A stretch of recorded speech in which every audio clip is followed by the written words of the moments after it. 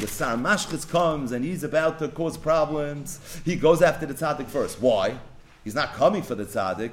Seder is a mavchin. But why the tzaddik first? The reason is because the tzaddik shouldn't have to witness all this destruction that's about to happen. And it's for that reason it's mascheles min ha tzaddikim. What comes to mind, of course, is Rashi and Chumash and Parshas Toldos, where the pasuk says, "Va'osei hayom," the day that Esav Arasha was Yotzei L'Tar B'Sra, the day that he sold the Bechor to Yaakov, so Chazal say on that day, Meis Avram. Avram Avinu passed away. Why? Shelo yira es Esav ben Beno Yotzei L'Tar B'Sra. So he shouldn't have to see his Einokol Esav be Yotzei L'Tar B'Sra. The Einzu Seva Tova Shevticha HaKadosh Baruch Hu. The Eibishter had promised him a Seva Tova. This is a Seva Tova, that this is what's going on with his Einokol Lefichach Kitzra HaKadosh Baruch Hu Cham Yishana Mishnoi. So therefore Hashem took away 5 years from his life. She Yitzchak Chai Kuf Peishana. How do you know Avram lost 5 years of his life? Because Yitzchak lived how many years? Same Mulchai. He lived 180 years. V'zeh Kufayin Heishana. Yet Avram only lived 175 years.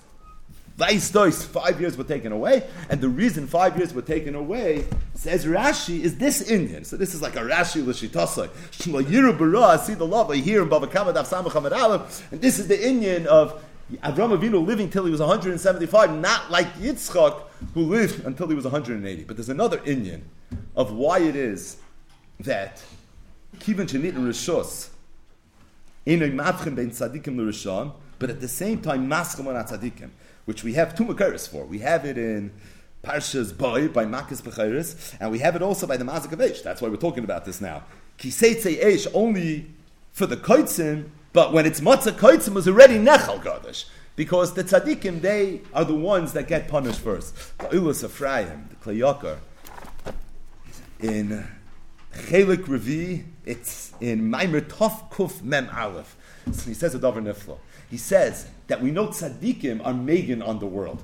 The context that he is discussing is the halach is that if somebody finds his father's Aveda or his Rebbe's Aveda, so that's a Mishnah in Elam Metzias, you have to return your Rebbe's Aveda first. Why? And he's only Meviyah l'chaya olam hazeh. So on that Indian, the Eilos Ephraim is Meirich a little bit, and he says that the reason Avedis Rabbi is Kodemis is not just because your Rebbe is bringing you to Olam Haba. It's because your Rebbe is bringing other people to Olam Haba as well. And he goes on and he's Meirich about the schus that a tzaddik has because of the fact that he's Mazakah the Rabbim and he's Megan on the generation. So Toich Dvarav, when he's talking about that Indian, he says that's the oimik in the Gemara Bava Kama Daf Samach, that whenever this Puranis that comes to the world, it starts from the tzaddikim. You want to know why it starts from the tzaddikim? Because if there are tzaddikim in the world, it wouldn't be shayach for Puranis to come to the world. Because the tzaddik is Megan on the world. And because he's Megan, so he protects. So it's not possible for there to be real Puranis that's going to come to the world if there are tzaddikim in the world. And therefore, says the Eilos Ephraim, there's no option, there's no choice but to start from the tzaddik. Because if the tzaddik is going to be alive, you can't have Puranis that's going to be L'Rishon. And he says that's why if you see a tzaddik dies, it's scary.